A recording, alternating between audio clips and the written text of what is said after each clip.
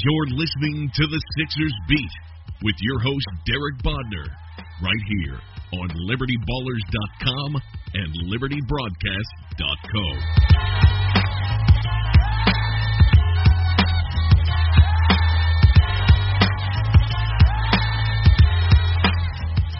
Welcome, everybody. This is Derek Bodner here with Max Rappaport on the latest Sixers Beat podcast. Before we begin, as always, you can subscribe to the podcast. I don't know why we say this, because if you're listening to this podcast, you've probably already subscribed and you probably know how to use a podcast app. Maybe you're listening in someone's car, like they're driving and playing from their phone, and you're listening and you're thinking like, man, this is a great podcast. How can I subscribe to this? You never know. But if you are asking that question, you can subscribe on iTunes, SoundCloud, Stitcher, Google Play, the TuneIn Radio app. Also check out the CLNS Radio app where you can find ourselves, Sam Vecini's Game Theory podcast, Real GM Radio, B-Ball Breakdown, and a whole slew of others. As always, if you can, please leave us a rating and review on iTunes. We are vain. We want to get as many as we can. We also want to move up in those rankings, so please do that. Help us out. We appreciate it. All right, there's been a few things come up since we did our last podcast, where I guess starting off with the most important. How about that Game of Zones episode, huh?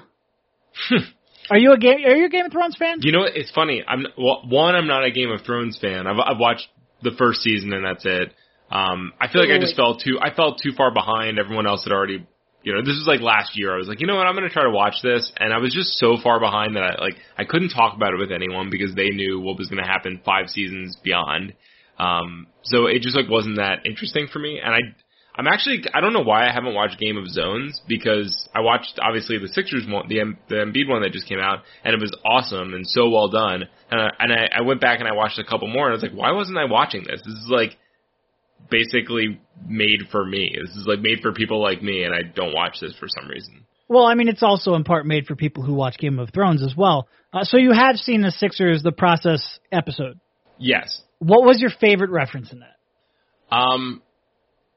I thought this was underrated at the very end when during the rolling credits. I don't know if they found someone from Philadelphia to do this accent or just someone who did it really. Philadelphia. Well, yeah, the creators are. I don't know, but maybe those guys speak with that kind of accent. I feel like that was a perfect representation of the Philadelphia accent in the take a picture and water ice and all that. I thought it was well done. I thought maybe my favorite Easter egg was the Hinkie flow chart that they scrolled by Jim Adair's Hinkie flow chart with Choo Choo on it and Shankakial and all that, and all of Hinkie's moves laid out.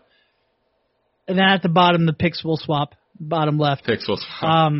I loved Aguilar can't even catch at the end in the credits because it had nothing to do with the Sixers and was just you have to be from Philadelphia to really get that one. I liked Ben Simmons in on crutches as they celebrate. I mean, I don't like it, but it was a good reference. And just the raising the cat thing, the fact that it still has life. Meek Mill raising the cat. I feel very good for Dennis about that. Yeah. And Milk of the Popovich too. That was funny. Very well done. Temple of Shirley. Yeah, you could tell these guys were from Philadelphia. It felt like they put a little more into this one than they typically do. All right, moving on to actual basketball topics. We have a whole bunch. We have Ball saying that, or a report that Ball may consider working out for the Sixers.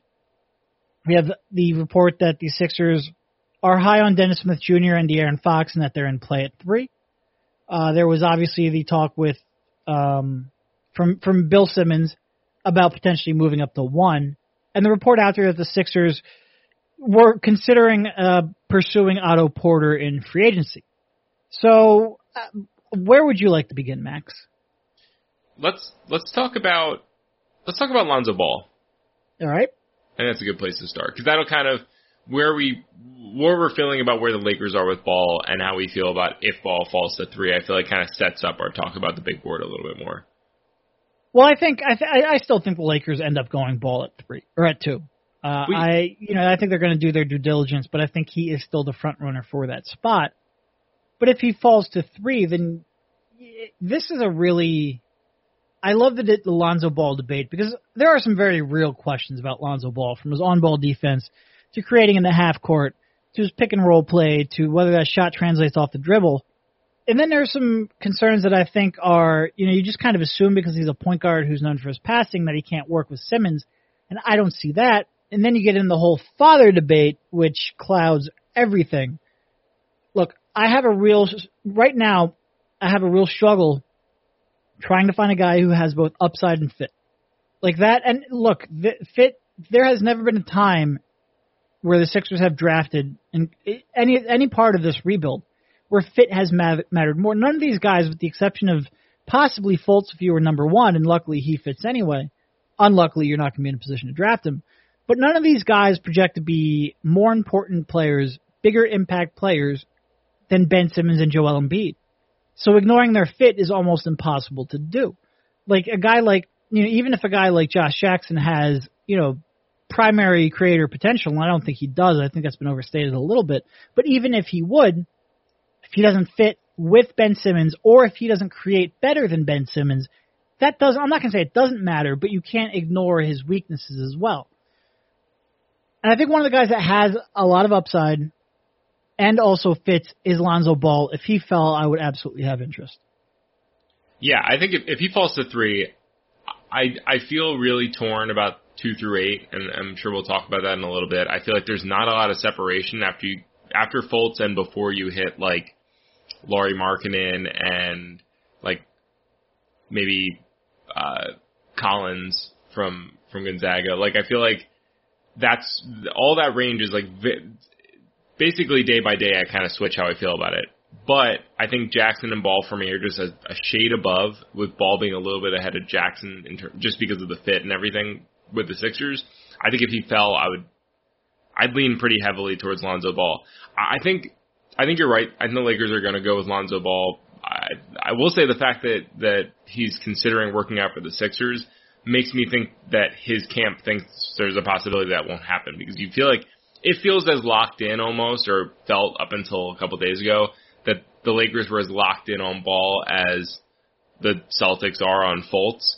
Sure. So for me, if I'm Lonzo Ball and I'm 95% sure I'm going to the Lakers, I'm not working out for anyone because I don't want to get hurt. And if the workout goes really poorly and whatever, like it gives off the appearance that you are sliding.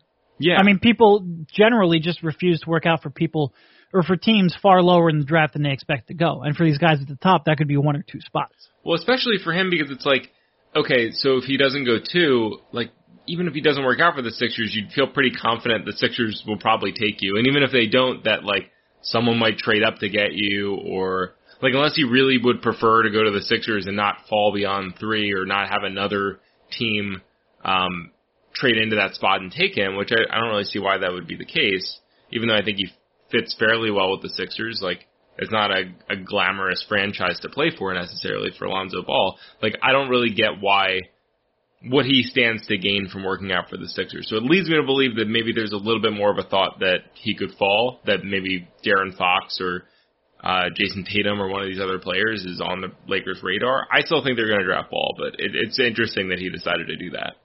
No, I agree with you. I don't think that was just a willy-nilly random decision to at least consider that. I think there has to be something behind it. We'll see. I mean, there's still, we have almost a month to go. There's still, 4 weeks to go. Whether or not anything happens with those top 2. I mean, right now, so much it feels like people talk about the draft starts with Philadelphia.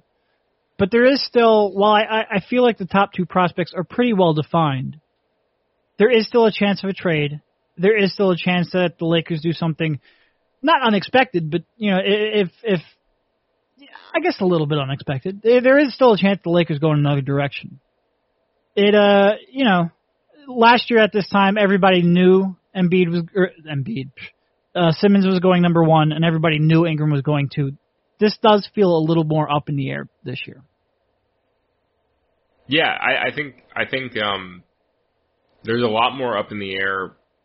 Everything after the first pick, it's really unclear, and I think maybe we can talk a little bit more now about where we stand at the moment. But I think just for me, as I've started to delve more now, knowing the Sixers are picking 3, like delving more into the prospects that are in that range, it's really hard. I feel like I go back and forth like every day on who I want in those positions. I mean, I think it's like the same 5 or 6 guys. That doesn't really change, but it's like whoever's Frankie Vision video I just watched is like jumps to the top of my board. So like whether that's Dennis Smith or it's Josh Jackson or it's Jonathan Isaac, like I kind of feel like I could convince myself that any of those guys is the second best player in this draft or third best player in this draft. I mean, last year I struggled in this 3 through 8 range because there was nobody that really jumped out at me. Everybody that I saw overwhelming concern. And not that 1 or 2 of them won't overcome that, but, you know, I had pretty real concern about most players in that range. This year is kind of the opposite. Anybody they could take in that 3 through 8 range, I would have some level of optimism. And certainly you still have major concerns about them. If you didn't, they would go higher. But you could at least talk yourself into it. And like you, it has been difficult for me to really nail down. You know, I struggle to put out a real, and I get asked this every day, but I struggle to put out a real big board because I don't want it to present it that it's as set in stone as putting a list out there really does. And it's a lot more fluid than it is in most years. It's going to be, I mean, it's like I said, if there's this one prospect where I could say this guy has both the upside and the fit, and because I am taking fit so much more into consideration, it has made this a little bit more of a minefield to navigate through. But everybody I look at, I do have at least some level of optimism. Yeah, and I think what it is that after Fultz, who I really think, as I watch more Fultz, it's like so clear that he's the best player in this draft. Once you get after him, it's like there are 5 or 6 or 7 guys who have superstar potential, but like 1 massive or 2 massive flaws. Right. And that includes Lonzo Ball, that includes Josh Jackson, Dennis Smith, Jonathan Isaac. Like all of them have 1 or 2 areas of their game you point to and go like, I don't know. But then you watch their clips and it's like they are elite in one area. Like De'Aaron Fox is an elite transition player and he's so fast and really physically gifted and a good passer. Lonzo Ball obviously has the passing and the range and is decently athletic, but then there's, you know, the wonkiness of his game and on-ball defense and all that. Like, I don't know. It's there's a lot of guys you point to and you go like, well, if you could just fix this one thing, and it's, I guess, comes down to whose one thing is the most fixable. Yeah, and I mean, a lot of it also comes down to the player fixing the one thing, and that is the area of this whole thing that we have the least amount of information on. You know, it's last year, Brian Colangelo kind of had, you know, he had a layup. He had a decision that wasn't really a decision that was kind of made for him with Ben Simmons. This year, he's going to earn his pay a lot more because all of these guys do have talent that makes them legitimate potential picks. But one of these guys, first of all, you have to figure out which weaknesses you're more willing to live without. But you also have to figure out which one is going to be kind of the outlier in terms of improvement. And that is always the hardest part of this process. Any scout worth his real weight could tell you this is what a guy does well. This is what it gets a little harder when you say this is what he's going to do well at the NBA level, but a lot of people can do that successfully. But figuring out who's going to improve more than the norm, that is a real difficult spot. That is what we as a media have the least amount of information on, and that really is where the biggest mistakes are made. But yeah, everybody here, like you said, from Ball to Jackson, to Tatum and Isaac and Dennis Smith and Malik Monk, they all have very pronounced strengths and weaknesses. They all have at least something they could add to the team. It's such a unique situation where the Sixers are because they do have Simmons, they do have Embiid, and you do have to complement those. Like I said, whoever you take, there's a very low chance that they're going to end up being a better prospect, a better focal point of your team than those 2 guys. So whether or not you can play with them is going to be a big deal. Do you think then it's worth thinking about this decision, if you're viewing it that way, as if these players don't pan out, if they end up just being role players or they never figure out that one part of their game or the aspects of their game that are troubling right now, who fits best? Like, do you think at that point maybe you make the decision based on like, okay, well, I'm pretty sure even if Malik Monk doesn't work out, he's going to be an awesome fit for our roster and plays a role as a shooter. Or, you know, Jonathan Isaac, he's a versatile defender and he can stretch the floor a little bit. Like versus, someone like Fox, who if he doesn't figure out his jumper, I just don't know how he fits at all in this roster. Well, even somebody like Jackson, and I think that's probably where a lot of disagreement comes in, because I think that the chance of Jackson just not being a fit for this team is higher than I think a lot of people view it. And I think a lot of people view him as a safe prospect because he does so many things well. And I think there's some truth to that. He does do a lot of things well. I'm not going to say otherwise. But a lot of what he does well outside of, defensively he's going to be a contributor almost regardless, or at least I don't see a likely path where he isn't. But offensively, his shot creation is going to be dependent on his ability to shoot from the perimeter and their need to go up, fight through screens, their need to really respect that shot. If they don't have to respect that, it's going to be harder for him to create at a high level. His ability to drive and get in the paint, again, another legitimate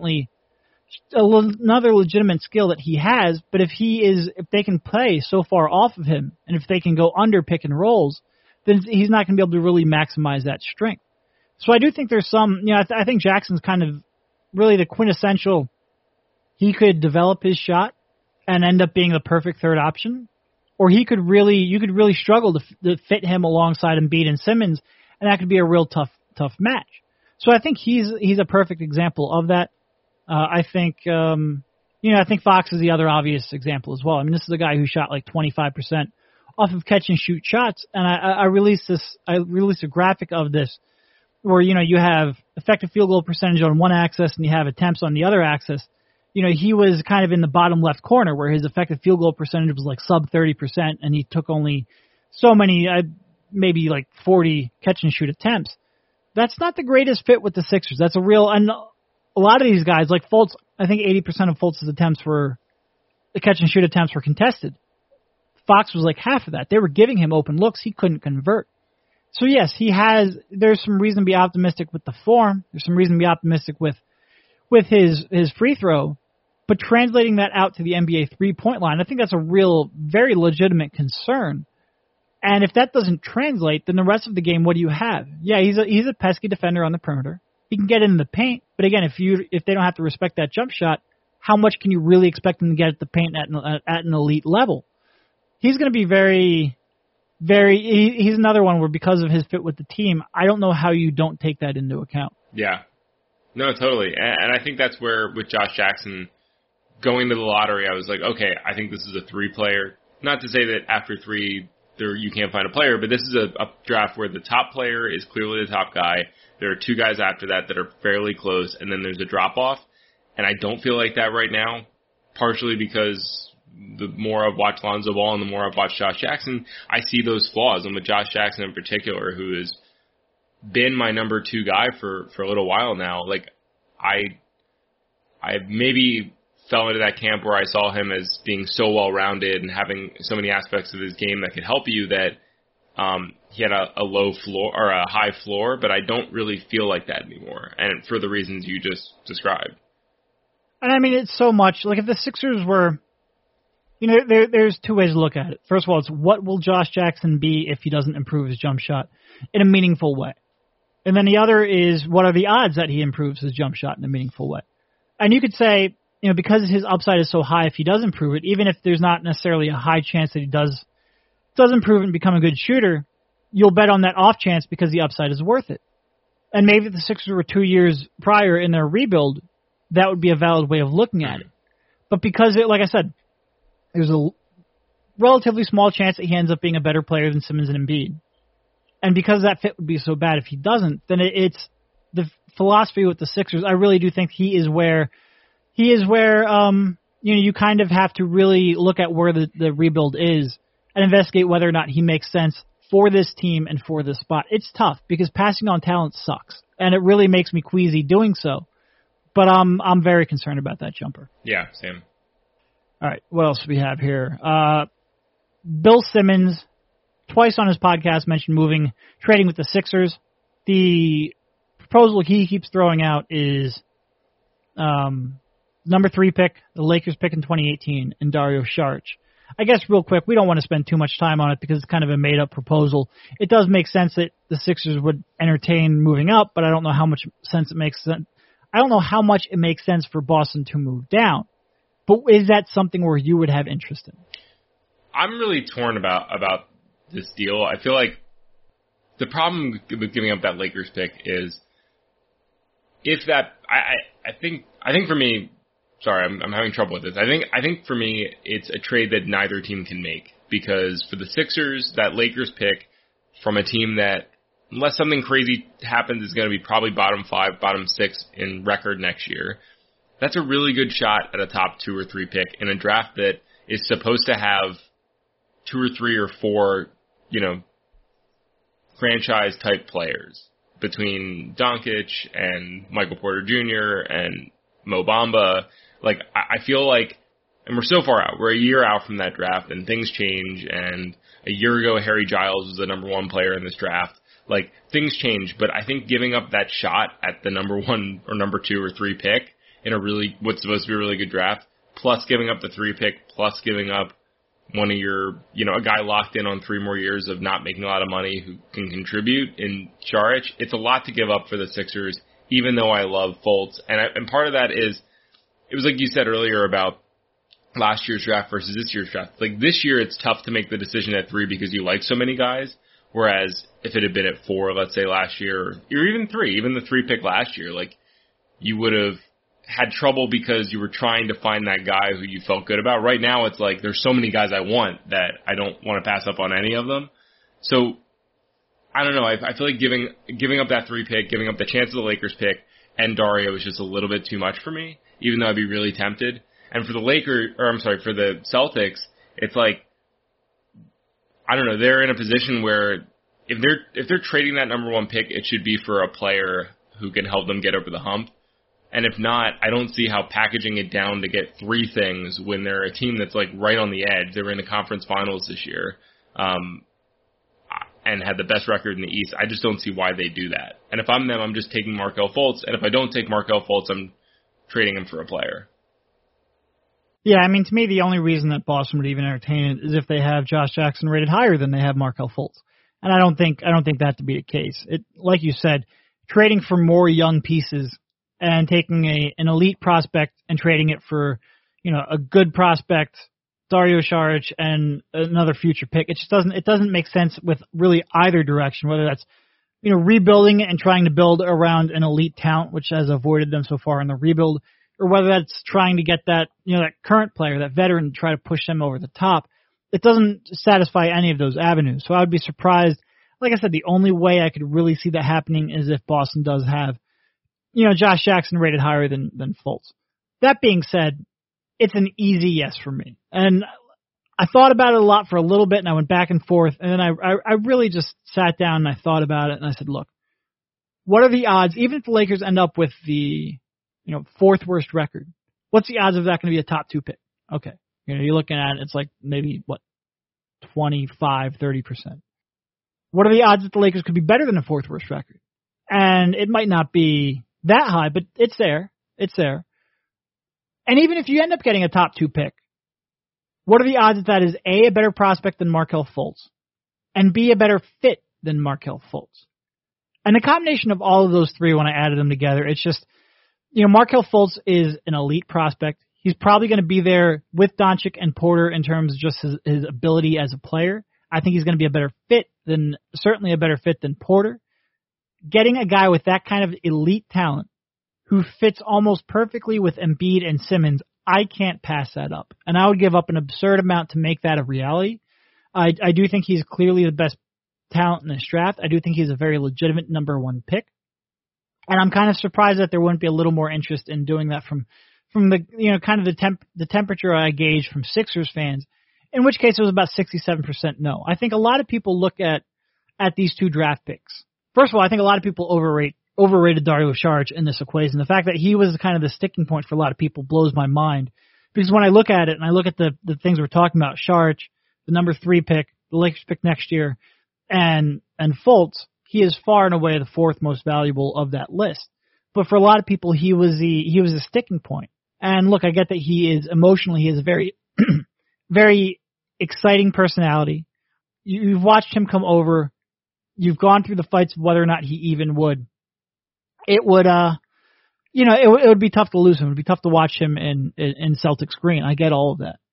But I think when you kind of move emotion from that equation, in 4 years, if Markelle Fultz is a superstar and you turn down that trade because of Dario Saric, who you don't even know if he's going to be a starter, he might be a sixth man on your team, that to me I couldn't believe how much that became a part of the argument.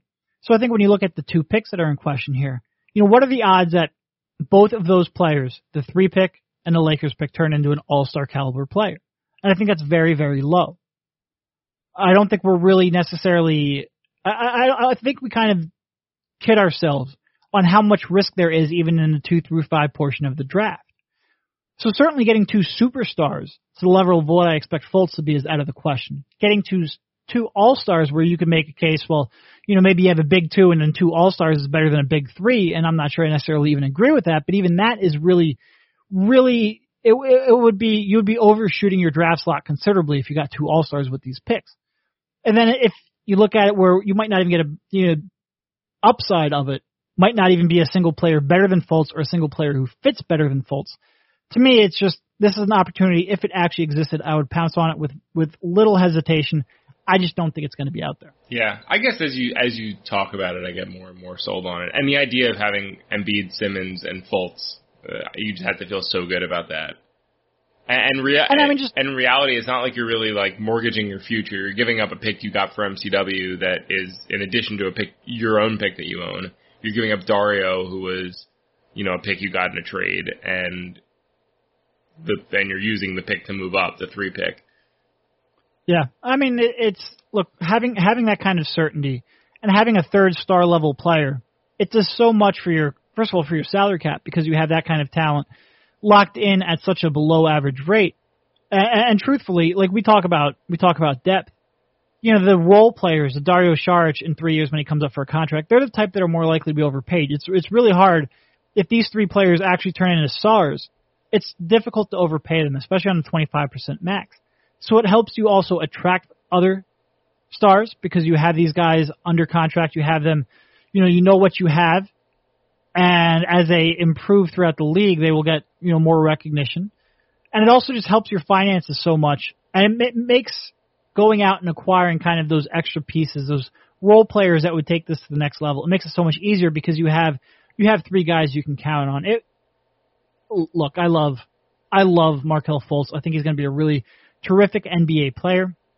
I do think a lot of people underrate him because he very rarely played on a national stage and because the team was so bad. But I think he would be a great. I mean, really, if you're looking at in terms of if you're going to craft a player to be the 3rd option on a Ben Simmons, Joel Embiid team, Markelle Fultz is pretty close to the creative player I would come up with in 2K. Yeah. Yeah. All right. Moving off that, about all we have. There was kind of that. You brought this up. Embiid mentioning at the lottery he's 2 weeks away from kind of playing basketball again. Who knows exactly what that means in terms of what he can do on the court, but it is at least something interesting. And then also there was the Otto Porter, the report from Sean Devaney of the Sporting News that the Sixers, that his sources told him that it is a possibility the Sixers make a run at Otto Porter, something of that sort, which I don't think surprises anybody, but is at least something out there, a report out there that we can talk about. Yeah, I like Otto Porter a lot. I'd be pretty happy with them signing him, and I don't really think I think he's one of those players that in the CBA is going to make a lot of money and people are going to balk at, but I think he's worth it. I think the position the Sixers are in, it's like the next 2 years, the salaries don't really matter. And around the time that Simmons comes off the books is when you really feel like the salaries matter. So I get not wanting to sign a guy on a long-term deal, but with a guy like Otto Porter, I almost feel like there's almost no risk because the absolute worst case situation is he doesn't actualize his talent. He never gets any better. Maybe even he gets hurt and, gets worse. But you're signing him on a 4-year deal. So by the time you get to the point in the deal where you're trying to re-sign your own players and you care about that money, like he'll either be an expiring contract or he'll have 2 years left on his deal and it'll be a 27, 26, 25-year-old player.